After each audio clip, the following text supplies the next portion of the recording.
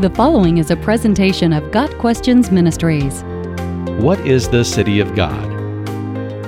The City of God is a book written by St. Augustine of Hippo between the years 413 and 426. The City of God is widely considered Augustine's greatest work.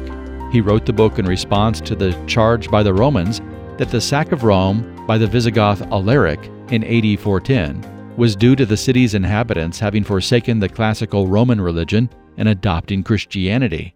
Augustine set out to answer this allegation at the request of his friend Marcellinus. In books 1 through 5 of the City of God, Augustine demonstrates that the prosperity of the state was not due to its adherence to the old polytheistic worship, since the Romans had suffered disasters long before the birth of Christianity. He also reminds the Romans that whatever success they had achieved was due to the providence of God, even though they were ignorant of Him.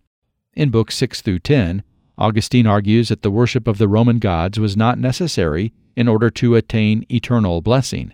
The Roman gods could not aid their devotees in either the temporal or the spiritual realms.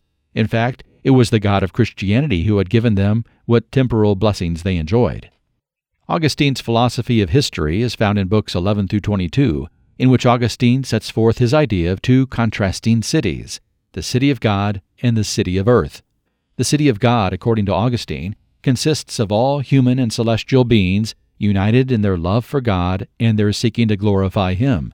The city of earth is comprised of those beings who love only themselves and seek their own glory and good. In books 15 through 18, Augustine traces the progress of the two cities through biblical and secular history. The remaining books of the City of God present the destiny of the two cities. Judgment comes, and those who dwell in the city of God will enjoy eternal happiness, and those of the city of earth will be consigned to everlasting punishment. The city of God does not address the role of the Jewish people in prophecy. In fact, Augustine believed that the church age is actually the millennium.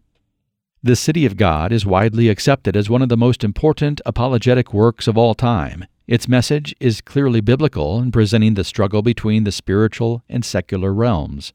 For those who live in the City of God, their story is the story of Christianity, their redemption and salvation from sin through the grace of God. For those in the City of earth, their story is one of judgment and damnation.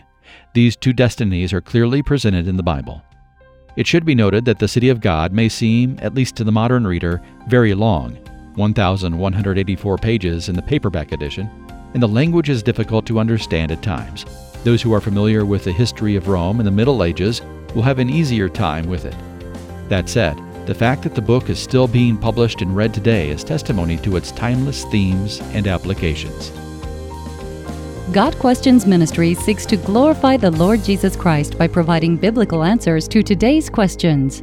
Online at gotquestions.org.